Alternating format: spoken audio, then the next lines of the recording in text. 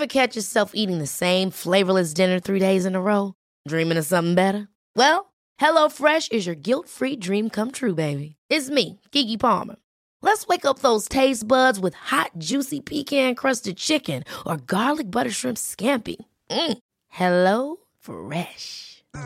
Stop dreaming of all the delicious possibilities and dig in at HelloFresh.com. Let's get this dinner party started. Life is full of what-ifs. Some awesome, like what if AI could fold your laundry? And some, well, less awesome, like what if you have unexpected medical costs? United Healthcare can help get you covered with Health Protector Guard fixed indemnity insurance plans. They supplement your primary plan to help you manage out-of-pocket costs. No deductibles, no enrollment periods, and especially no more what-ifs. Visit uh1.com to find the Health Protector Guard plan for you. Hey, it's Ryan Reynolds, and I'm here with Keith, co-star of my upcoming film, If, only in theaters May 17th. Do you want to tell people the big news?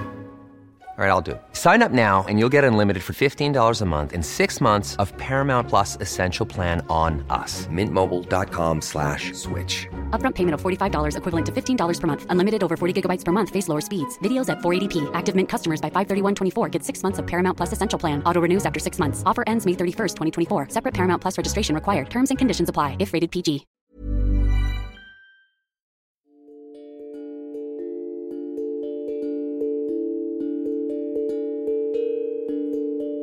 Yoga Revealed podcast.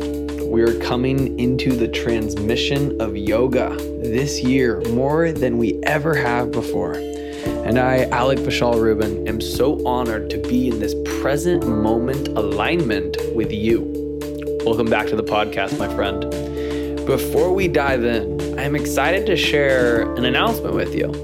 Join myself and Andrew Seeley in beautiful Boulder, Colorado, June 11th to the 14th for the 10th annual Hanuman Yoga Festival and experience a deep weekend of practice with many senior teachers. Class registration is open now, and there are 3-day passes and Thursday immersions with incredible humans like Gurmukh and Sean Korn. You can save 10% using Yoga Revealed 2020, one word, if you go to hanumanfestival.com/tickets for immediate access to locking your spot in. I'm super stoked about this festival. I've been going the last couple of years, and I'm excited to see you there. Today's episode is with a new brother of yoga in my life. I have a high amount of admiration for Eric Thuss's journey in yoga as I've been hearing about him over the years through mine and our teacher, Eddie Modestini. I've always considered my relationships with teachers that I really stuck to as centered around the feeling that they're able to really describe the experience that they're having and really describe what they're going through in such a way where then I can take that, wash it through my own system, and little by little begin to embody it. And then the hope is at some point that I can do my best to actually pass that on as well. So, for me, I really believe in the mouth to ear tradition, and I feel a great responsibility there, actually. The owner of Westside Yoga Studio in Sebastopol, California, Eric has been blessed with so many incredible teachers on his path, just as I have. And if you are a student or even a teacher that is highly interested or somewhat interested on how one can go deeper into their practice over years and decades to come, then this is an episode for you. Tune in with yourself as we tune in with Eric Thuss on this episode of the Yoga Revealed podcast. Namaste, Yoga Revealed podcast. This is Alec Vishal Rubin, and I'm super grateful to be here with you today. It's been a beautiful journey into 2020, and wherever you are, I hope that you are practicing well, practicing consistently and earnestly. I've got a very special treat to offer and to share with you. It's beautiful how in the journey of investing oneself into our own personal practice and studies, and at the right moment, I've heard it for so long. And at first I really didn't like the phrase, when the student's ready, the teacher comes. And as so many of you know, over the last 4 years, almost 5 now, I've been studying very deeply with Eddie Modestini. And through that, life has also brought into my life other incredible teachers and practitioners, and thus new friends of the family of yoga. And I'm really grateful to be sitting with my brother, Eric Thuss, who is an owner of Westside Yoga Studio in Sebastopol, California. And currently, we're deep in a intensive in San Francisco with Manuso Manos, and I'm so grateful, Eric, for your time and your energy, brother. Yeah, I'm excited to be here, man. Thanks so much for having me. Absolutely, man. I'm really excited to do this. I don't get to do interviews all that often, so it's really cool. Cool. Be able to share some thoughts. Absolutely. So, the first question that we love to ask people is, Eric, how was yoga first revealed to you in your life, in this lifetime?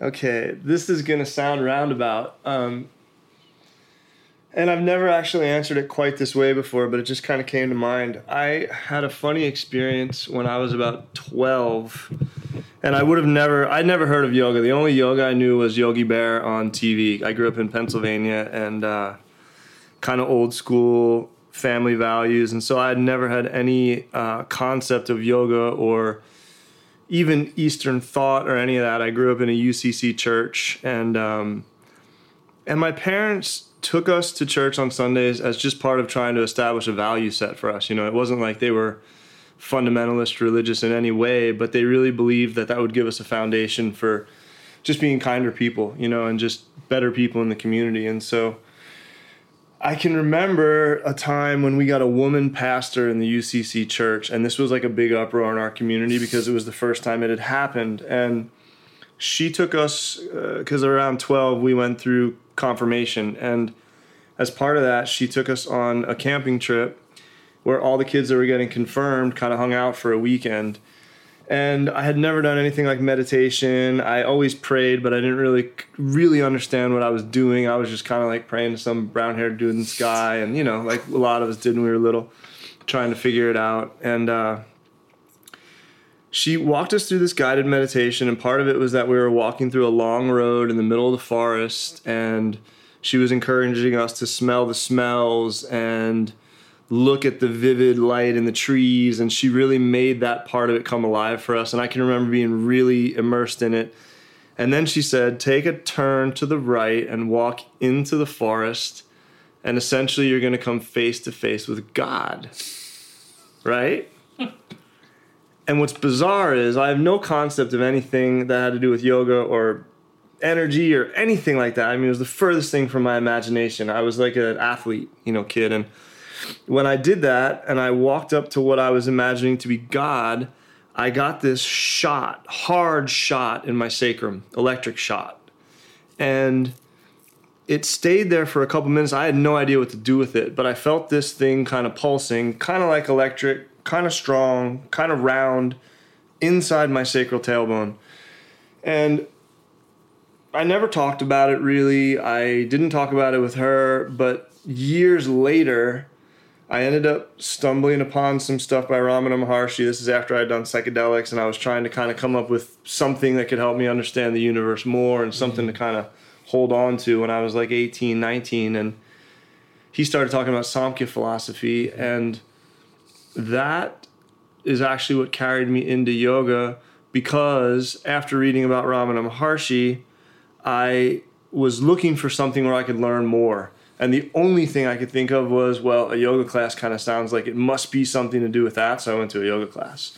And then I started learning about all these kind of internal dynamics, and so it tripped me back, actually, to when I was 12 and had that experience. So it's a bizarre way that I came into it, actually. And I always attribute it to Ramana Maharshi, but the truth of the matter is that experience, it opened something up in my mind more than anything. I'm not going to pretend it was some kind of shock. I have no idea what it was, but and I don't really, try to make it more than it was. But it definitely stayed with me. And when I started learning about the internal anatomy of yoga, then I was able to plug some things in back to that point that made sense, and that really and that fit in a natural way. Nothing that I had to like really come up with. It was just there, you know. It was just self-evident. So that's actually really how it came into it. That's a pretty cool story. That's cool. So, you know, it's cool, Eric. I see how that, like, for me, seeing you and recently meeting you over the last couple months and being able to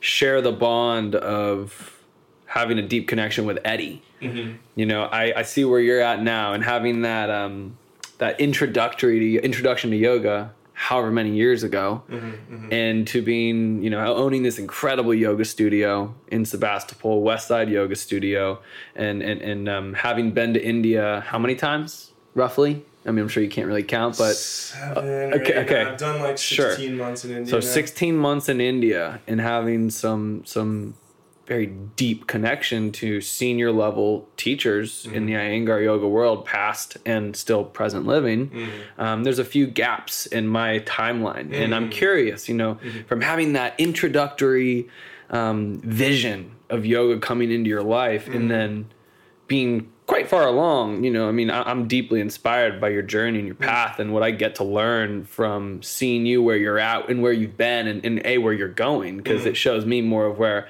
I get to create in my own journey in serving the yoga in an earnest and integral way. Yeah. You know, so fill in the gap for me a little bit. Are you with me? Because, like, how did India come about? How did you got to spend maybe like what, 1 to 5% of the yogi population spending time with Mr. Iyengar? I mean, that, you know, that you know, I don't hear that a lot. We don't get to hear that a lot. Maybe in the community that you're in, but at least in my communities in Boulder and even on our podcast, you know, there's not many people that I've been able to spend time with and interview that have had such powerful time studying with either Patabi Joyce or BKS Iyengar or other senior teachers, gurus that are past, you know. So where was it that you were like, this is the path that I want to walk, and I want to follow this, I want to study the subject of yoga? How did that happen for you? That came down to, okay, so I'll start right where I left off, in the sense that the first yoga class I went to, I can't even remember his last name anymore, but the guy's name was Mark. He was a really, really nice guy. He was a devotee of a guy named Muktananda. And they used asana as a preparation for seated meditation, but they included things like Shirshasana, Sarvangasana, all the standing poses were there. But we kind of just banged through them as a preparation to sit, and then the focus was really meditation in those classes that I was going to. This was in Olympia, Washington in 1995, when I was like, I just turned 19. And what happened was that I signed up because I was trying to figure out something that I could do that I really believed in for work. At that time, I was working at a bakery, and it was a blast, and I loved the people, Gene and Judy at San Francisco Street Bakery in Olympia, which I think is still going on. Really cool place. They took in all the misfits. I was a complete misfit. And they took us all in, and they were good to us, and we were good to them, and we had a family there. And so, but by the same token, I knew it wasn't something that I really, you know, I wasn't sinking my teeth into it, like it wasn't a purpose per se, right? So I thought maybe I could do massage. That was kind of where this all started. And there was a school down in Northern California in Southern Humboldt County called Heartwood Institute. And I found out about it because I was seeing the Grateful Dead and stuff at that time. And it was just on the circuit. People had heard about this place, Heartwood. It was kind of like one of those places that you hear about. And, you know, the kids were excited about it because you could go up there. It was almost like a commune, but there was much more structure. They were an accredited massage school at the time, which I think was the only one in California. And there was a really high level of education going on there. Around, you know, eating whole foods, permaculture design. This stuff was like birthing, you know, it wasn't pop culture yet. and the massage curriculum was really like top notch at the time. So I signed up for a 2-week intensive, and I went down there. And at that time, there was a guy named Paul Pitchford who wrote this crazy encyclopedic book called Healing with Whole Foods. He was teaching the Tai Chi. And there was an old junior 3 Iyengar teacher named Gaini Aransky who was teaching the yoga. And both those were mandatory if you were in an intensive, and they were also part of the regular curriculum for students so that they could learn to basically become embodied with whatever they were learning. They were basically learning body knowledge, and internal literacy, like I like to call it. And so I remember taking that first class with Gaina, and that was the first time that I had ever heard the kind of layering of instruction that comes with the Iyengar yoga. And that was just like, it was done right then and there. Like first 5 minutes of class, I was like, this is where I want to be. So I went back, sold all my stuff, and moved down there immediately. Like I just literally pulled the plug and moved and joined their work exchange program just so that I could study yoga. And so that's how it really kicked in. And so I really had a great opportunity with her because I was only required to do 20 hours a week. And I was a good worker. I was from the East Coast. Like we grew up working, grinding, and so I'd bang out my 20 hours a week and, in the afternoons. And I had like 3-4 hours in the morning to really dig into practice. So I was studying with her really intensively. And then she started to take a couple of us on because she knew we were interested, and so that was a really unique experience because she had so much to give. And we were just so ripe and so young and so fresh. And so, yeah, I got to attribute everything to her. Everything that I've learned in some ways really goes to her because she really did light the spark for me. Boom. So then the spark of yoga was lit in you. And here's an important side note, tangent question. What does it mean to you to study yoga under somebody? Mm-hmm. What does that mean to you? Well, in some ways, it kind of depends on who it is. I'm not the kind of student that really jumps around too much. Like, but in a lot of ways, I mean, I've been really fortunate to have the teachers that I've had, and I always say that because it's given me a really good foundation, I feel like, in something of depth. Like, I really feel like the teachers that I was around were really able to capture their own internal experiences in a way that made their experiences very alive, and also then were able to project those into the classroom or into us as students, or at least put out the information in a way that we could really take the ball and run if we wanted to. And so in some ways that's a lot of it, is I was keen to listen, and I didn't I really strive not to miss details, because these people, a lot of times, you have like kind of an eclectic, a bizarre band of people studying yoga. In some ways we're the misfits of society in some ways, because we always, Manusa says this, we always felt a little different. We didn't know why. And that ends up kind of rolling out when you really dig into an internalized practice of internal absorption. Because you're opening out what really becomes this kind of bottomless, endless, mysterious wonder, and so I've always considered my relationships with teachers that I've really stuck to as centered around the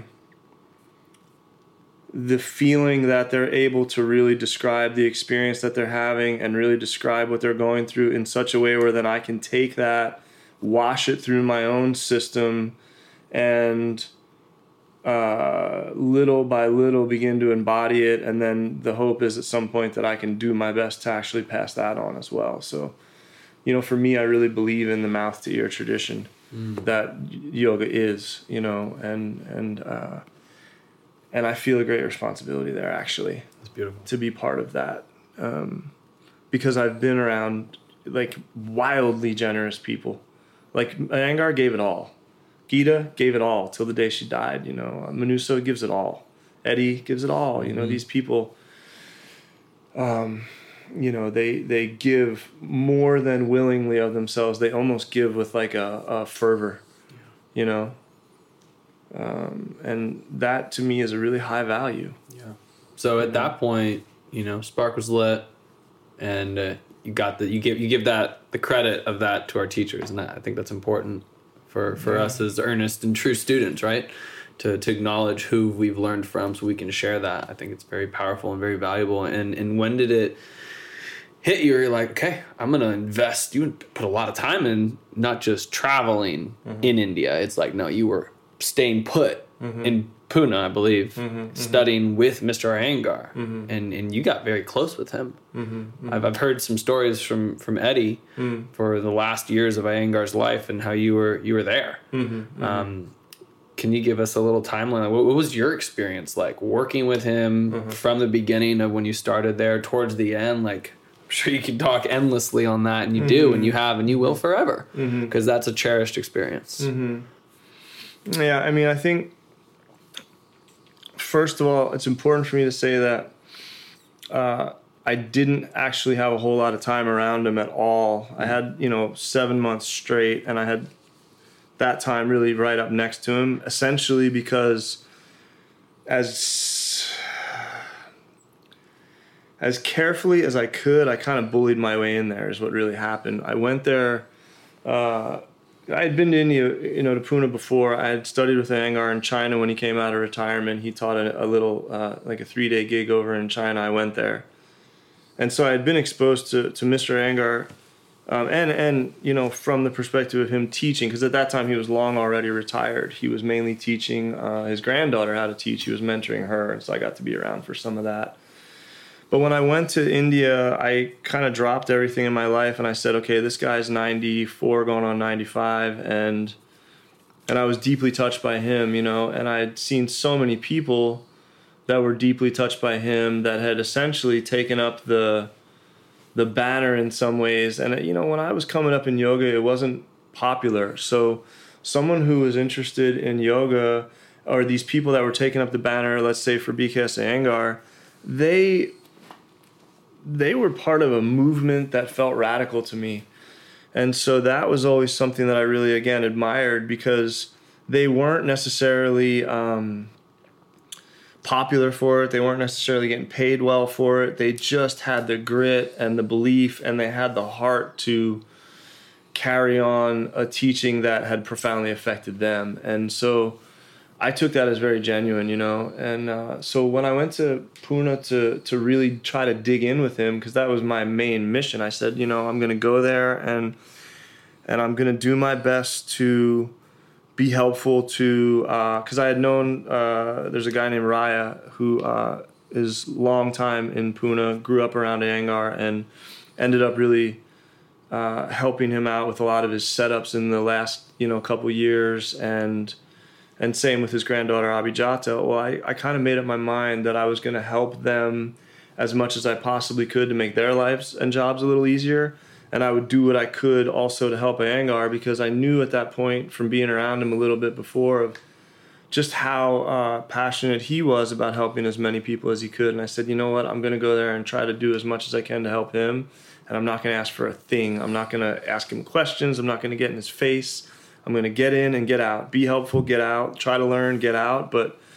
And so I rode that line pretty hard in the sense that I did in some ways push my way in there, for better or worse. But, and there was a point at which he started to call me over and take me on, and I didn't know whether that was ever going to happen or not, but it did. And so there are a lot of people that have a lot more time with him than I did, and a lot of people that had time with him over years and decades and multiple decades that, in some ways could really answer this question a lot better than I could, and I owe them a great debt. But my time with him, it blew me away. I always really kind of say the same thing about it, and that is that to be around Mr. Iyengar and to get him engaged with me, or to engage with him, I had to essentially be vibrating at a much higher level of function than I could even muster on most days on my own. Like, in other words, in my workaday life, I don't even think of operating at the level that I had to be around Iyengar. He demanded it. So whether it was helping in medical class, or he'd throw me into one of Gita's classes, say, go help those people on the wall, or he'd pull me over to show me something that he wanted us to work on, the couple of us that were digging in. But he always just, in and of his nature, he vibrated at such a level that he really wouldn't even pay me any attention if I couldn't come to that as a baseline. He started us. I always say that, because we're in this kind of age of consent and tokens at the front of mats and all this stuff, and I get it. But by the same token, like with him, he started us well beyond what we thought our threshold was. Like, that's where we started. So if you were trying to like hold a boundary or hold a threshold, he wouldn't even, there was no chance, because he was interested in taking us into an expanded state of mind. And so that starts generally beyond what our perceived thresholds are. Wow. And I believe in that. Yeah. That's, to me, yoga. Yeah. That's big. Expansion of the boundaries. Expansion of our boundaries. And how do you practice in that? Well, I was just about to say, you know, that can be a really painful process emotionally and intellectually, and it's painful on the ego structure because it essentially, that kind of practice causes us inherently to take a serious look at who we think we are, both internally and in the world, and reevaluate it on kind of a moment-by-moment basis. So for me, it was a lot of being willing to completely give up the notion of who I thought I was, and essentially just kind of tear those structures down and do my best to look at myself and into what I consider to be practice in a very different way than maybe I could have yesterday. You know, like, he's real famous for saying things like, yesterday's maximum is today's minimum. But, you know, people will take that and they'll say, oh, well, okay, so you have to do more back bends. No, that's not what he meant, I don't think, at all, although that's implied. But he was really, when I would have these little interactions with him, he was always very much focused on expanding the boundaries of what were possible in the field of the mind and in the field of what you could consider consciousness, which involves, you know, the thinking structure, and it also involves the higher mind and the intellectual structure. It involves these impressions that come out of the subconscious mind. It involves the emotional experiences that we go through, and then the very kind of sense of identity that we tend to hang on to. He was willing to, and actually like driven in a lot of ways to keep piercing into that and re-looking at it and continue to expand what that meant to him. That's the way I perceived it. Mm-hmm. And so, you know, these kind of statements that he came up with, I always viewed them as having a lot more meaning than do 108 back bends instead of 101 or something, you know, sure. Which I think that gets misinterpreted a lot. Well, I love that. I think that, yeah, I'm going to comment on, we can kind of go deeper into the idea of, you know, expanding the mind and processing. You know, we process a lot in our style of practice that we embrace. I think no matter what you're practicing, you're going to be processing your life, right. Hopefully. Mm-hmm, mm-hmm. And, you know, for me, I, like, one of my dear brothers he doesn't practice yoga, and I love him. He's one of my soul brothers, one of my best friends. And he was like, Alec, like, why are you taking another training? Oh, yeah. Like, haven't you done like 10 of those? And I'm like, well, yeah. Mm-hmm. You know, and he bless him, I have my hands to my heart right now. He doesn't get it, right? Because he doesn't practice yoga. Mm-hmm. He hasn't invested himself in that until what, like Manuso said, until someone's in like enough physical pain, maybe emotional, maybe. Mm-hmm. They'll take on yoga because you know they hear it could be of assistance. Mm-hmm. So that's its own conversation, and you know I find that the depth that I'm able to process my own life and stuff that bubbles up to the top, especially as we're holding postures for a little bit longer. Maybe not as much in Manuso's classes versus Eddie's class, you know. There is that expansion of consciousness and mind. And I'm curious for you, how long have you been practicing yoga? It's 25 years 25 years. How long have you been teaching?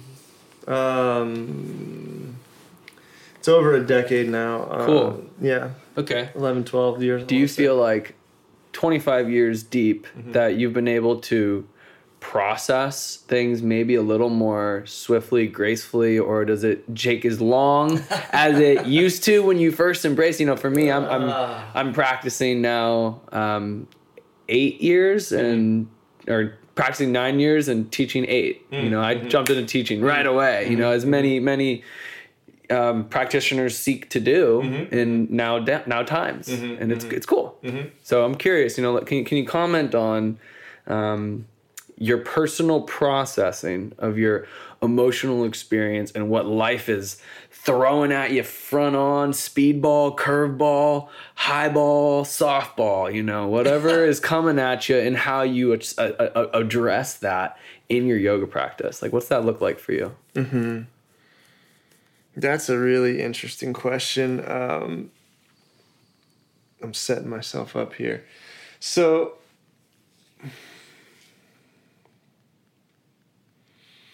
you know, it's like, I want to say that it depends on which day you ask me that question. I would probably have a different answer, actually, because some days I sit here and I'm like, man, I'm not learning a thing. You know, it really does feel like that. And then some days, good days, I feel like, wow, I, you know, can't even imagine the Eric Thus that was 10 years ago. You know, they're both of those simultaneously. So,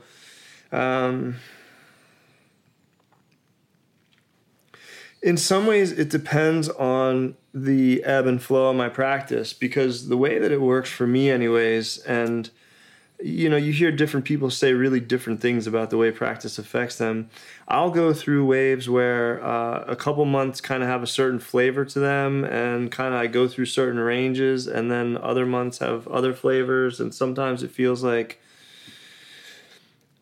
in some ways I'm gaining a ton of ground and my internal world is opening to me, and in some ways I feel like I'm gaining intelligence and stuff like that, like things that are really, and I'm not saying this to blow up, you know, to blow my own balloon up, but I really do feel like as far as like signposts go or milestones go in the yoga practice, there really are months, especially with pranayama, when pranayama feels like it's going well, or when I feel like I'm really in a groove of digging into the regular practice of pranayama. I feel like internally my brain power's up, my memory's up, my concentration's up, my ability to not react to things that are coming in are much better. I have kind of more openness around that kind of stuff. I'm able to laugh at myself more. I'm able to kind of have fun. Just take situations more lightly and be less reactive, and maybe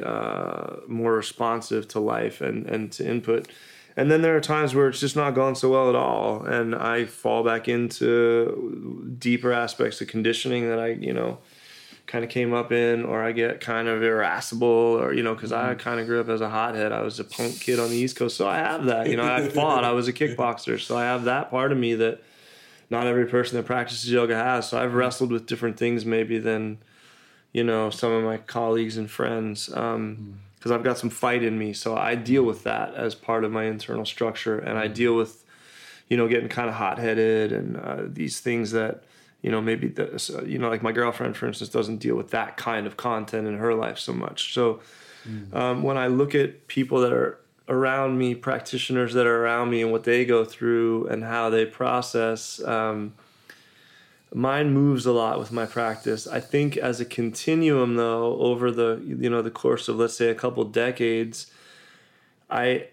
absolutely have, my heart has softened a lot, actually, and I'm able to like let's say I'm going through any given week in my life at home, I really want to bring some brightness to the clerk at the gas station. I try to say a kind thing to someone who I can tell is having a hard day.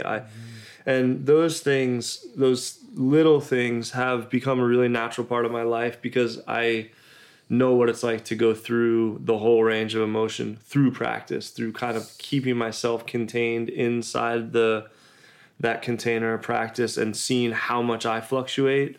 And so it's given me, and I'm really like painting over this question in one big swoop. There's a lot to it, but just to keep with that, just to paint over it, it's really given me, in some ways, I feel like a broader ability to relate to people in all the swings that we all go through and say, wow, you know, like if I'm going through it, they're going through it. And it's caused me to really want to be whatever small part I can of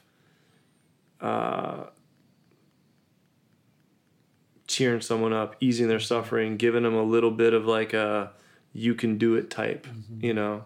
And that's simple stuff, you know, like it's really simple stuff. But the desire's there in my heart. Like I don't remember it being so much when I was maybe more self-absorbed or hooked into what's Eric going to do? Like I've let go of some of that stuff through the practice. Well, it sounds like from the beginning, as a whole, yoga has brought to you from once being a misfit to being able to not only fit into the collective, but also serve the collective.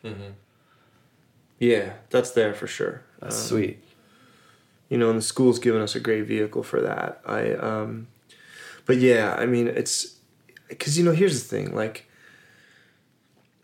if the practice, this is something that I really kind of dig into with my students a lot, is like one of the measures, because we've become overtly asana heavy, and then, you know, maybe pranayama gets sprinkled into the average yoga class, and then, you know, maybe a teacher will poke in some yama niyama if they can, but you know, largely we focused on these very a couple aspects of what really is the kaleidoscopic practice of yoga. And so part of what I'm always trying to do with the students, because this is so baked into me at this point, is to remind them and to encourage them to use these what happens in an asana practice and in an internalized asana practice, and what happens in the scope of a pranayama practice, which is much more challenging internally inherently, as a vehicle to better understand and to essentially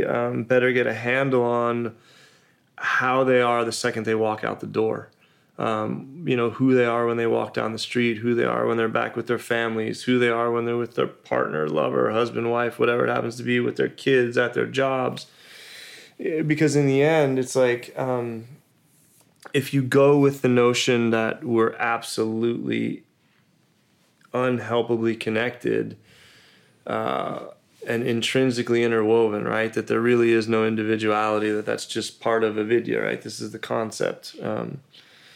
Essentially a mistaken identity. Well, then the asana practice and part of this whole rolling into chitta vritti nirodha, or you know, the Tadajasju, the third sutra, these ideas that eventually we can rest in the eternal as the outer layers shed off, and we can rest in this kind of open space or open being.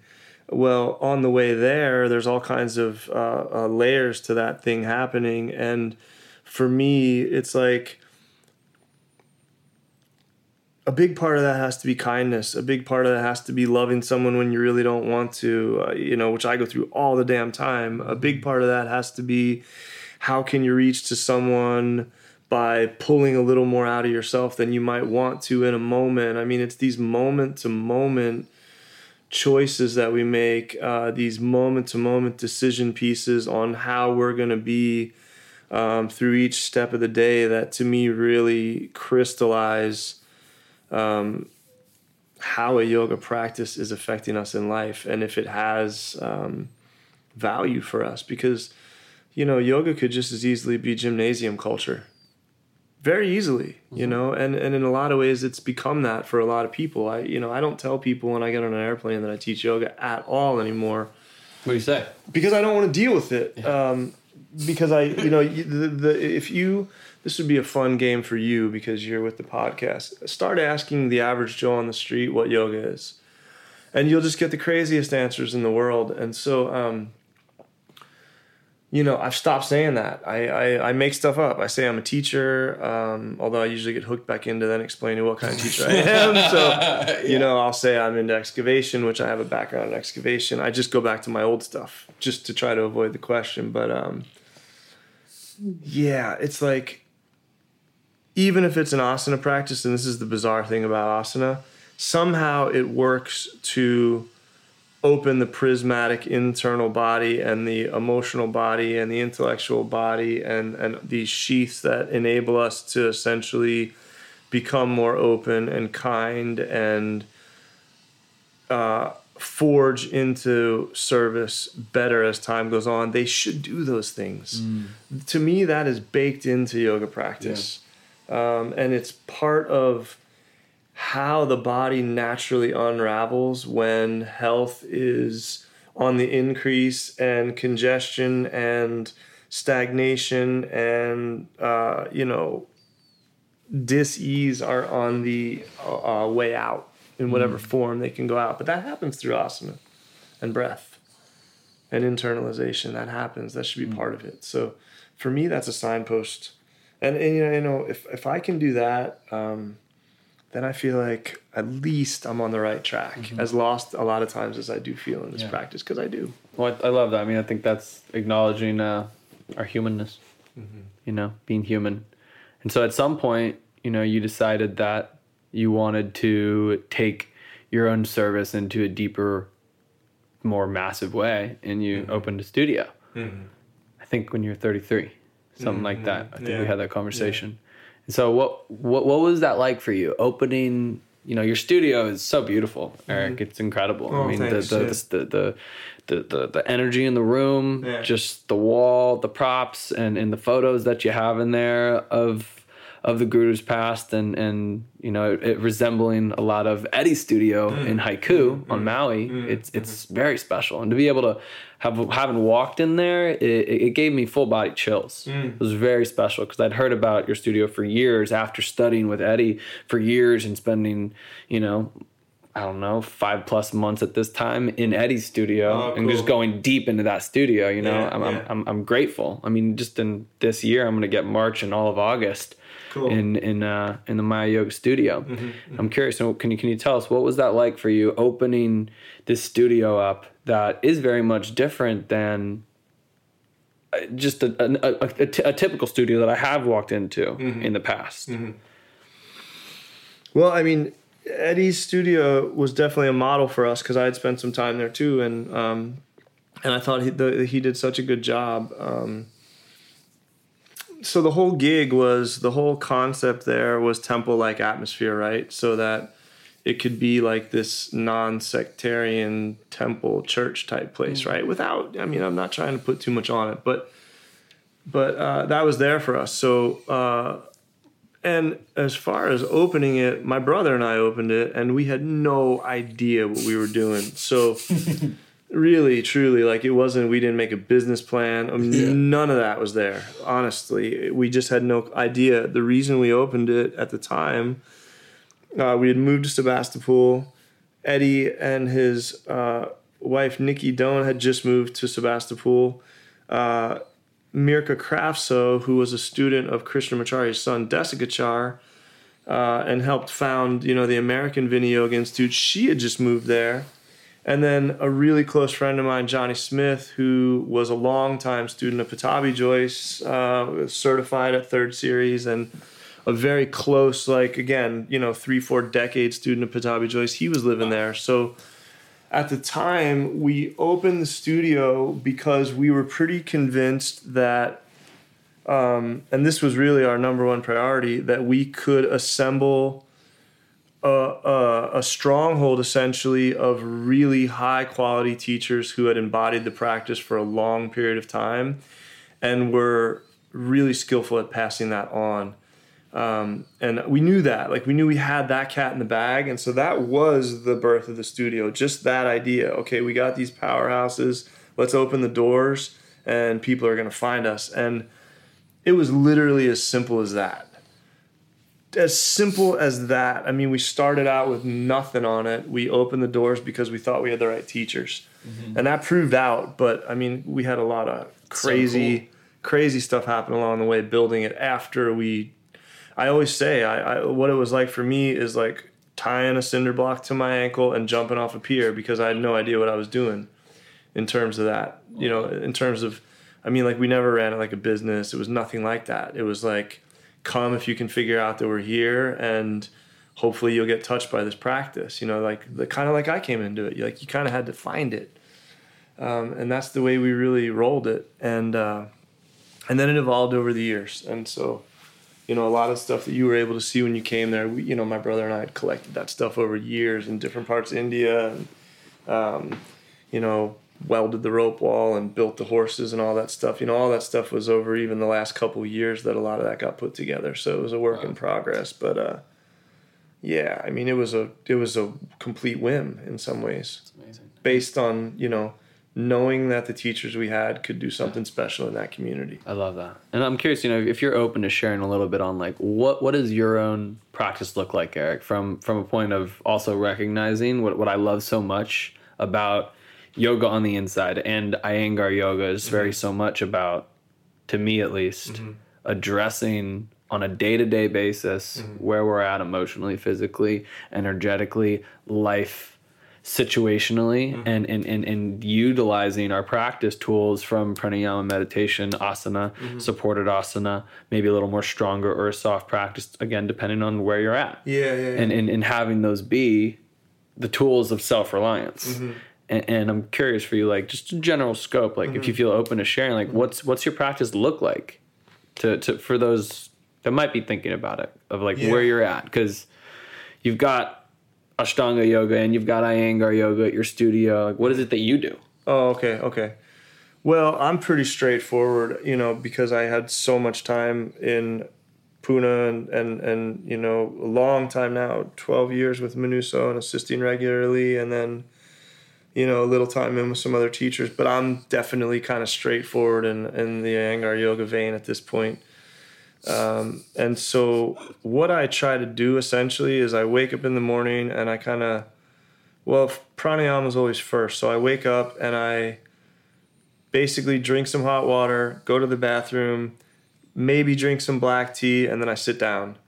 I usually crack a window because I'm in a place that has like amazing, I'm in the redwoods. So the quality of the air is just like unbelievable. So I usually crack a window in my downstairs and I sit down and have some form of pranayama practice. And then And that changes from sitting upright to laying down? Yeah, but you know, at this point, I used to lay down a lot more. At this point, I usually sit pretty, that's kind of my practice. Cool. I mean, I'll lay down on some days if I have a headache or something, or you know, if I'm particularly tired, I'll start sitting and lay down. It just depends, but for the most part, I'm sitting. Cool.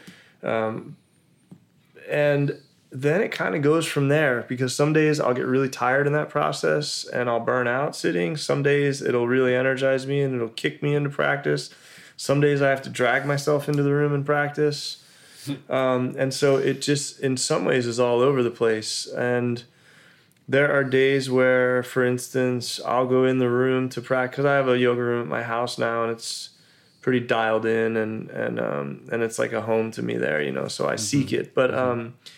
But there are days in some ways where I drag myself kicking and screaming. We speak about that? Like, I'm trying to remember the exact word, I think, because I think a lot of people can resonate with that. Yeah. Like, oh, man. Like, and, like, you know, I think there's a honeymoon. Yeah, it's not romantic. There's a honeymoon phase. I don't even want to pretend it is. You know, some days it's rough. Some days it's rough. There's a honeymoon phase. I remember when I first got into yoga, I was like, where did those honeymoon days go? Yeah. For sure. And also, sometimes we do got to kick and drag and to get in there and do the practice and just, like, get that day frequency embodied, right?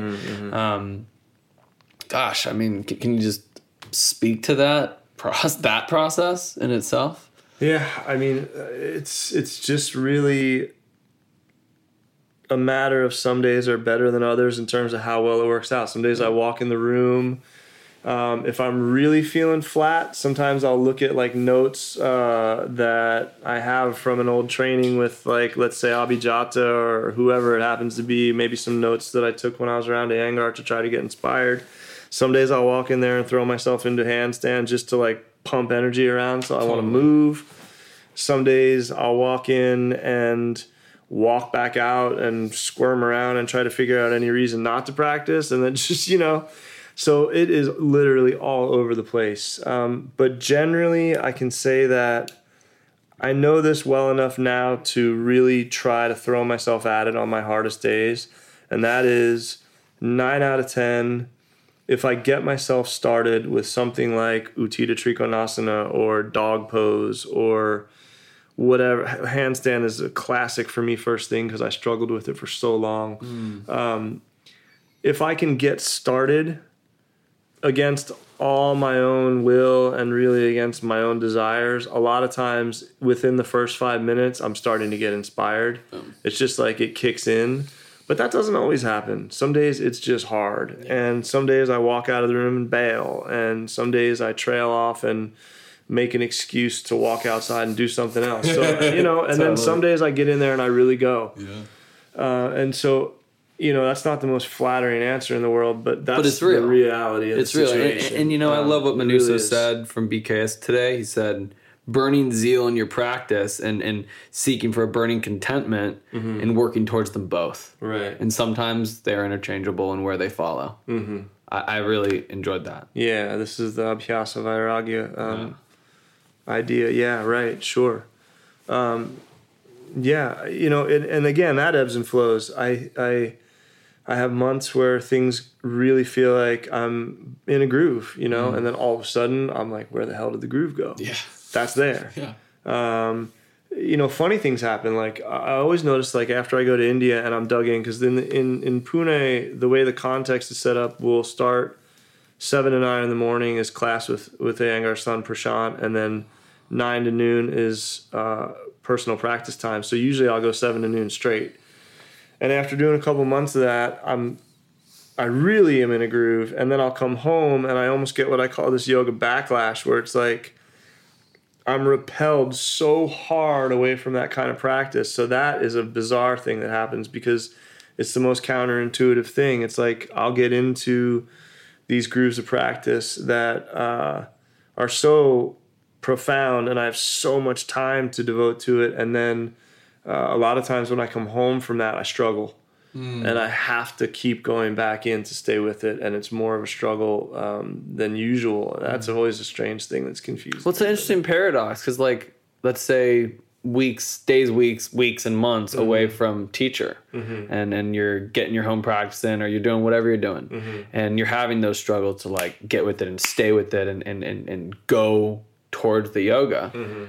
For me, it's been since April 2019 since I had like a full 6-7 hour a day immersion with Eddie, but I've seen him and HS Arun around the year in 2019 to be able to, you know, get some weekend downloads. Like I saw like 10 hours in a weekend. So like, okay, there's a little recharge. Here's a little recharge. And I think you get where I'm going, where it's like in those points when we might be feeling a little uninspired and the zeal isn't there to go. Like, okay, well, that's maybe the sign. Like, where's the teacher to teach us again to get the recharge? Like, I'm on mega recharge right now, getting a week with Manuso and 10 days with Eddie and Christian, then another weekend with Manuso and Mount. Like, I got 23 days, 6 hours of yoga a day.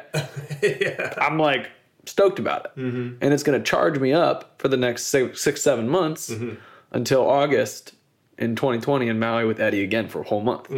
So I'm sure you can relate to that. Yeah? Oh, yeah. Yeah, absolutely. Yeah, it's funny because, like, this is a very odd thing to try to understand from where I sit, is like, I don't run short of inspiration. I'm really inspired by the practice and by just being immersed in something that feels like it's meaningful and got depth and keeps opening me out to more of this kind of mystery inside. I'm inspired kind of, like I literally wake up inspired most mornings. I wake up and I'm really inspired just to be able to wake up and greet the day.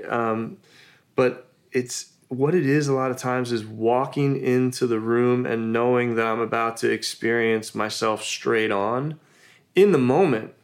That's the hardest part, actually. But this is this concept of tapas, right? Like tapas implies burning.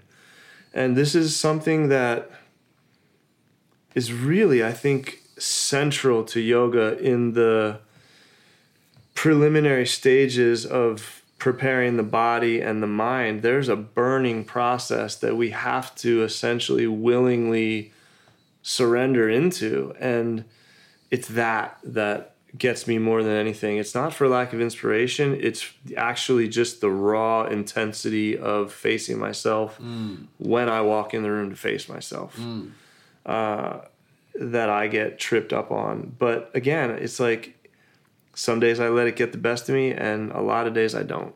I just keep going anyways. And then it gives way and turns, and there's a different kind of experience into that side of it. But I love it. But yeah, I mean, it's a burn. It's, these are ascetic practices, right? These are austerities. Even to the point where I don't get down with this at all. But even to the point where you've got these guys who are holding up their arms for years at a time, are almost they're self-deprecating, self-mutilating. That's not really part of my belief system at all. But transmutation of the human system is part of yoga, right down to the sound forms and everything. I mean, these are all transmutative practices, and man, that is in my face sometimes. Like, I don't want to change as much as yoga is asking me to change. Wow, I mean, that sentence Manuso said has been sticking with me all week. He said, if you want to change, you can't stay the same. Right. Yeah, I mean, that's the nuts and bolts. But it's a painful process, and I don't try to downplay that. For me, it's been a painful process inside, and the richest of processes. But God, it's hard sometimes, man. Man, this is not for the weak of heart. Not for the weak. It is of for heart. the courageous. Yeah, that's it. Yeah. Wow. Well, a couple more questions. Yeah, shoot. We're wrapping up. You got me. I love this. I love this so much, Eric. I'm so grateful for your time, brother. Yeah. We can put any word before yoga and after yoga. Ashtanga yoga, anger yoga, hot yoga, kundalini yoga, whatever. At the essence of it, what is yoga to you? I mean, it's for me, I feel like yoga is really clearly defined. Yoga is the cessation of the fluctuations of the mind stuff, right? This complex. So I don't have my own definition, because I feel like it's been thrown out, and it's been thrown out in different ways. We have these concepts that come out of the Bhagavad Gita, but I mean, hard to beat Patanjali's definition. Swatmarama says a slightly different thing. He says pranavritti nirodha, which is in some ways, drastically different, I guess. But I guess we can find commonality in both those. But I'm with the chittavritti nirodha idea. And the more that I learn, the more that I'm with that idea, and the more profound and interesting it gets to me, and the more big it feels. It's when you get these glimpses in practice of anything that, it's funny how my life has gone, because a lot of times I'm getting experiences that are spontaneous and direct long before I've ever read about them. And that's been a great thing in some ways, because it's like I haven't talked myself into this stuff. I get these kind of really amazing glimpses, or kind of really wonderful moments inside the practice. And then maybe months later, I'll read about something that's in the Upanishad, or somewhere in the Bhagavad Gita, or somewhere in like Yajnavalkya Samhita, or something that Ramana Maharshi says about a Granthi, or something that is a detail that I had no idea about was even part of the philosophy, or part of yoga theory, or any of that. And that stuff gives me a lot of faith. And it helps me kind of get a sense that, again, I'm always looking at the signpost, like, okay, they talked about this way back when.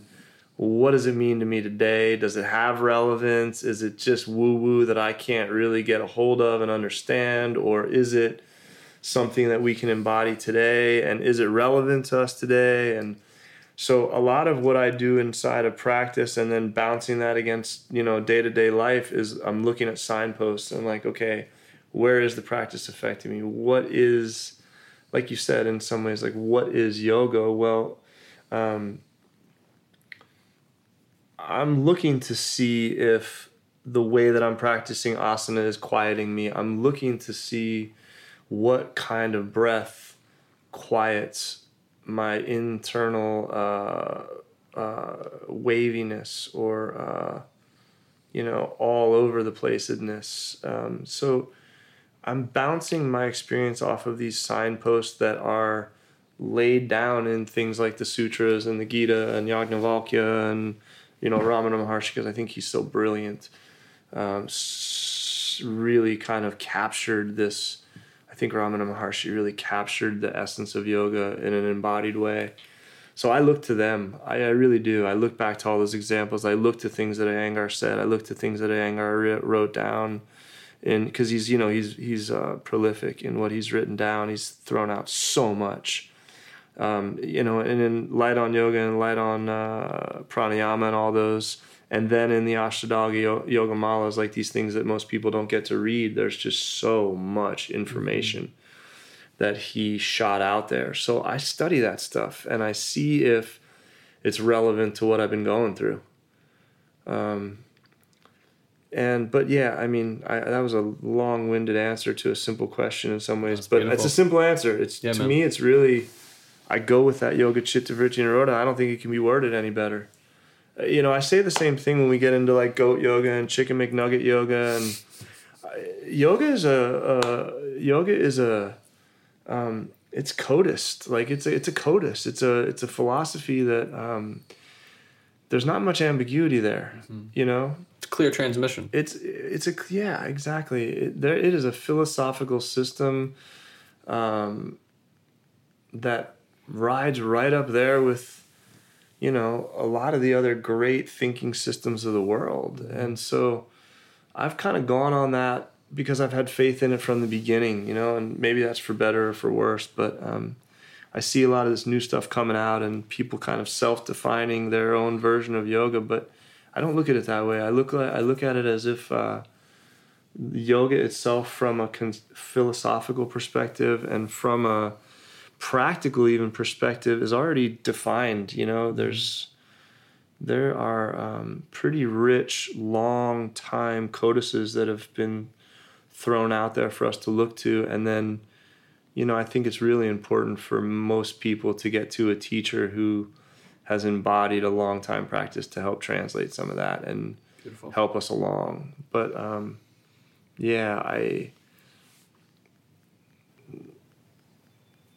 with that. Cool, man. I'm really with that. Thank you. Yeah. I love it.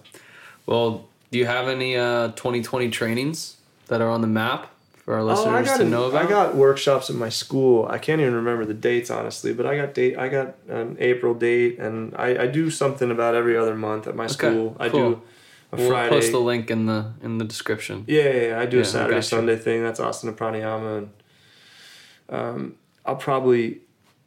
going to probably hit the road in the next year or two and start teaching out more because I keep getting asked. So cool. I think I'll probably get out there a little more in the next couple of years. But I run pretty busy at the school. But yeah. Well, two things. One, if you're interested in studying with Eric, Westside Yoga Studio, Sebastopol, California. If you happen to be a studio owner yourself and this conversation's inspired you, get in touch with me and I'll get you in touch with Eric and maybe he can teach you your studio. And final question.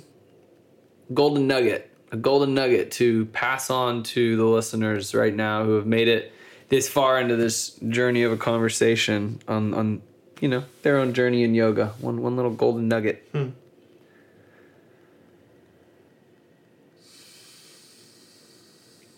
My golden nugget, I don't know if it's golden, but my nugget's pretty simple. If you can drag yourself into your practice space on a very regular basis, I really feel like you stand a pretty darn good chance of finding something wonderful in there and experiencing yourself in a magnificent way over time. I think that's really there for all of us. It's something I really believe, and it's something I've seen play out time and time again. This is a practical subject. It's a subject that asks everything of us as practitioners, but it's very practical. that's the best I can give, is get in the room and practice. Like I do a lot of car time, for instance. I spend a lot of time in my car, and I spend a lot of time in my car chanting pranava, just Om over and over and over and over again. I use my day-to-day life in my so-called workaday world as a way to practice, because I can't always be in my room for hours on end. And so the best advice or ideas I could throw out to, maybe the whole world or whoever's listening to this thing is bake it into your life in a way that really works, like simple stuff. Om in the car is an amazing practice. Being kind to the person behind the checkout stand is an amazing practice. I mean, this stuff is meant for day-to-day life. And if you can do that, I think you're doing a wonderful thing as a human being. My ideas are simple. That's great. Yeah. Well, brother, namaste, man. Yeah, thank you. Yeah, thank you. I really appreciate it. Thank you. All right, we hope you have a beautiful rest of your day. Thanks for tuning in. Till next time, namaste, my friends.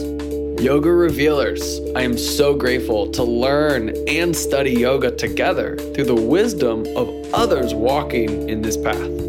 They say the greatest wisdom is found through the experience and learning with and from others.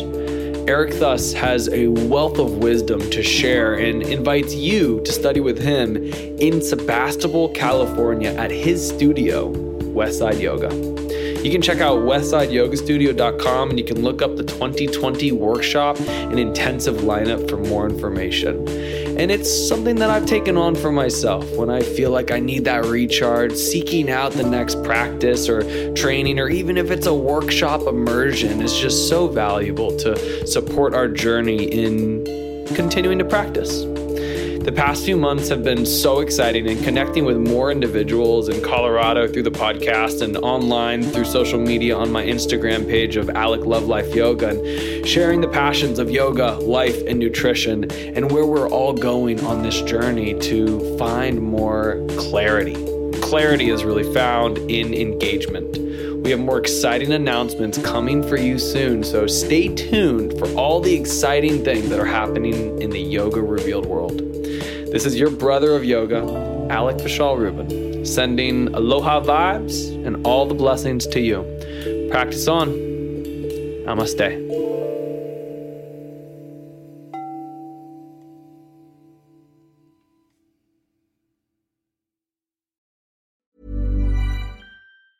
Mom deserves the best, and there's no better place to shop for Mother's Day than Whole Foods Market. They're your destination for unbeatable savings, from premium gifts to show-stopping flowers and irresistible desserts. Start by saving 33% with Prime on all body care and candles. Then get a 15-stem bunch of tulips for just $9.99 each with Prime. Round out Mom's menu with festive rosé, irresistible berry chantilly cake, and more special treats. Come celebrate Mother's Day at Whole Foods Market. Even when we're on a budget, we still deserve nice things. Quince is a place to scoop up stunning high-end goods for 50 to 80% less than similar brands. They have buttery soft cashmere sweaters starting at $50, luxurious Italian leather bags, and so much more.